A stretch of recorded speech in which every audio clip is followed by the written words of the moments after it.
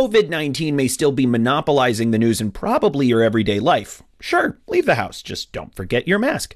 But tax executives and tax authorities are starting to look beyond COVID-19, trying to see what global taxation looks like once the pandemic is over.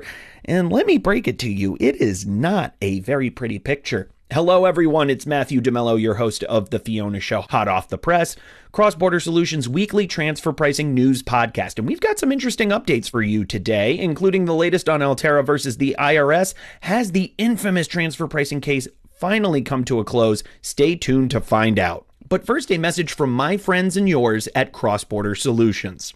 A global pandemic, a grim economic forecast, feeling the squeeze, an R&D tax credit can help lower your burn. If you qualify, the IRS and some state governments will give you a tax credit equal to 10% of your company's spend on development activities. You can even take the credit against payroll taxes if you're in the red. All you have to do is claim it.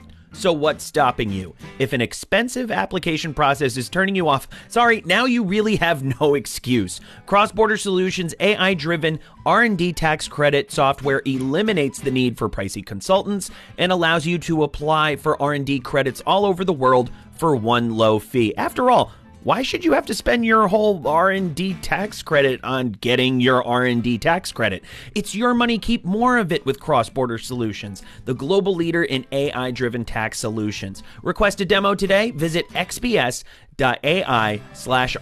That's xbs.ai/RD.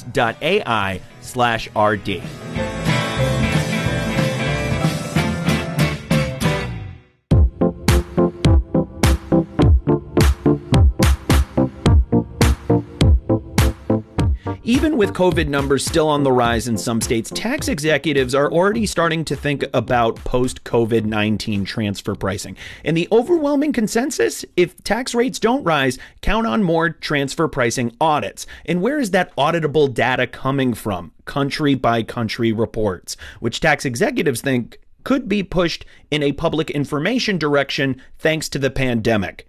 Tax authorities will want to make up the revenue they lost to COVID-19, and multinational companies seem to be the go-to for that. Memories of the 2008 financial crisis still haunt CFOs.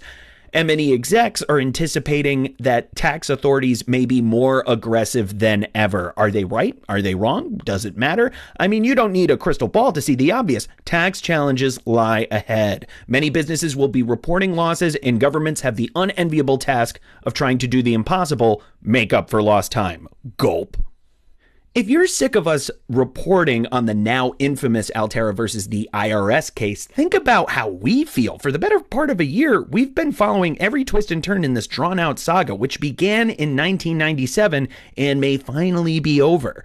A refresher, the IRS thought that Altera, which is owned by Intel, should have included stock-based compensation in a cost pool, and Altera thought, wrong, no need.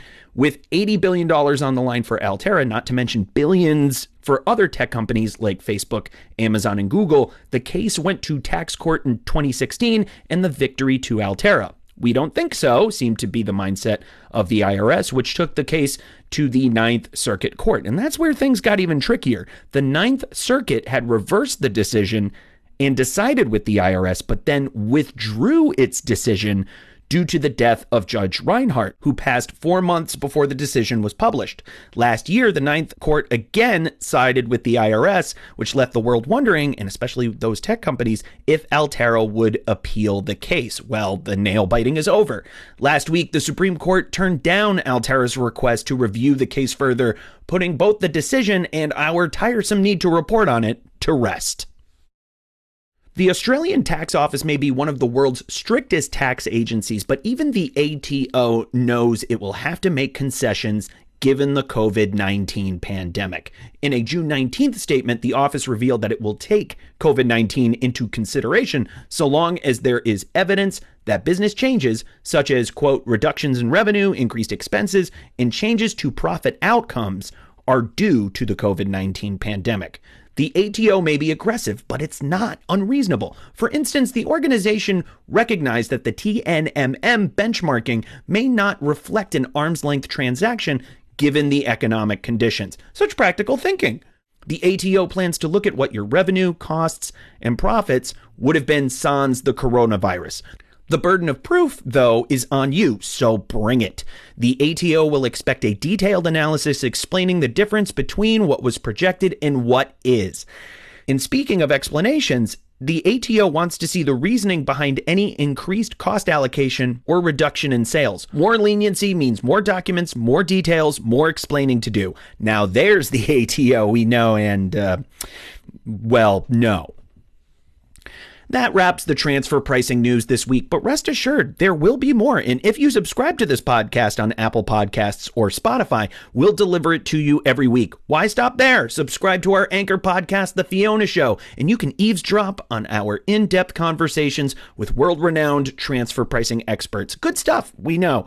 I'm Matthew DeMello, and they let me host, edit, and engineer this podcast. Executive producer Marilyn Mitchum-Strom writes our scripts. That's all she wrote for this one, so we'll catch you back here next week for more transfer pricing news, hot off the press.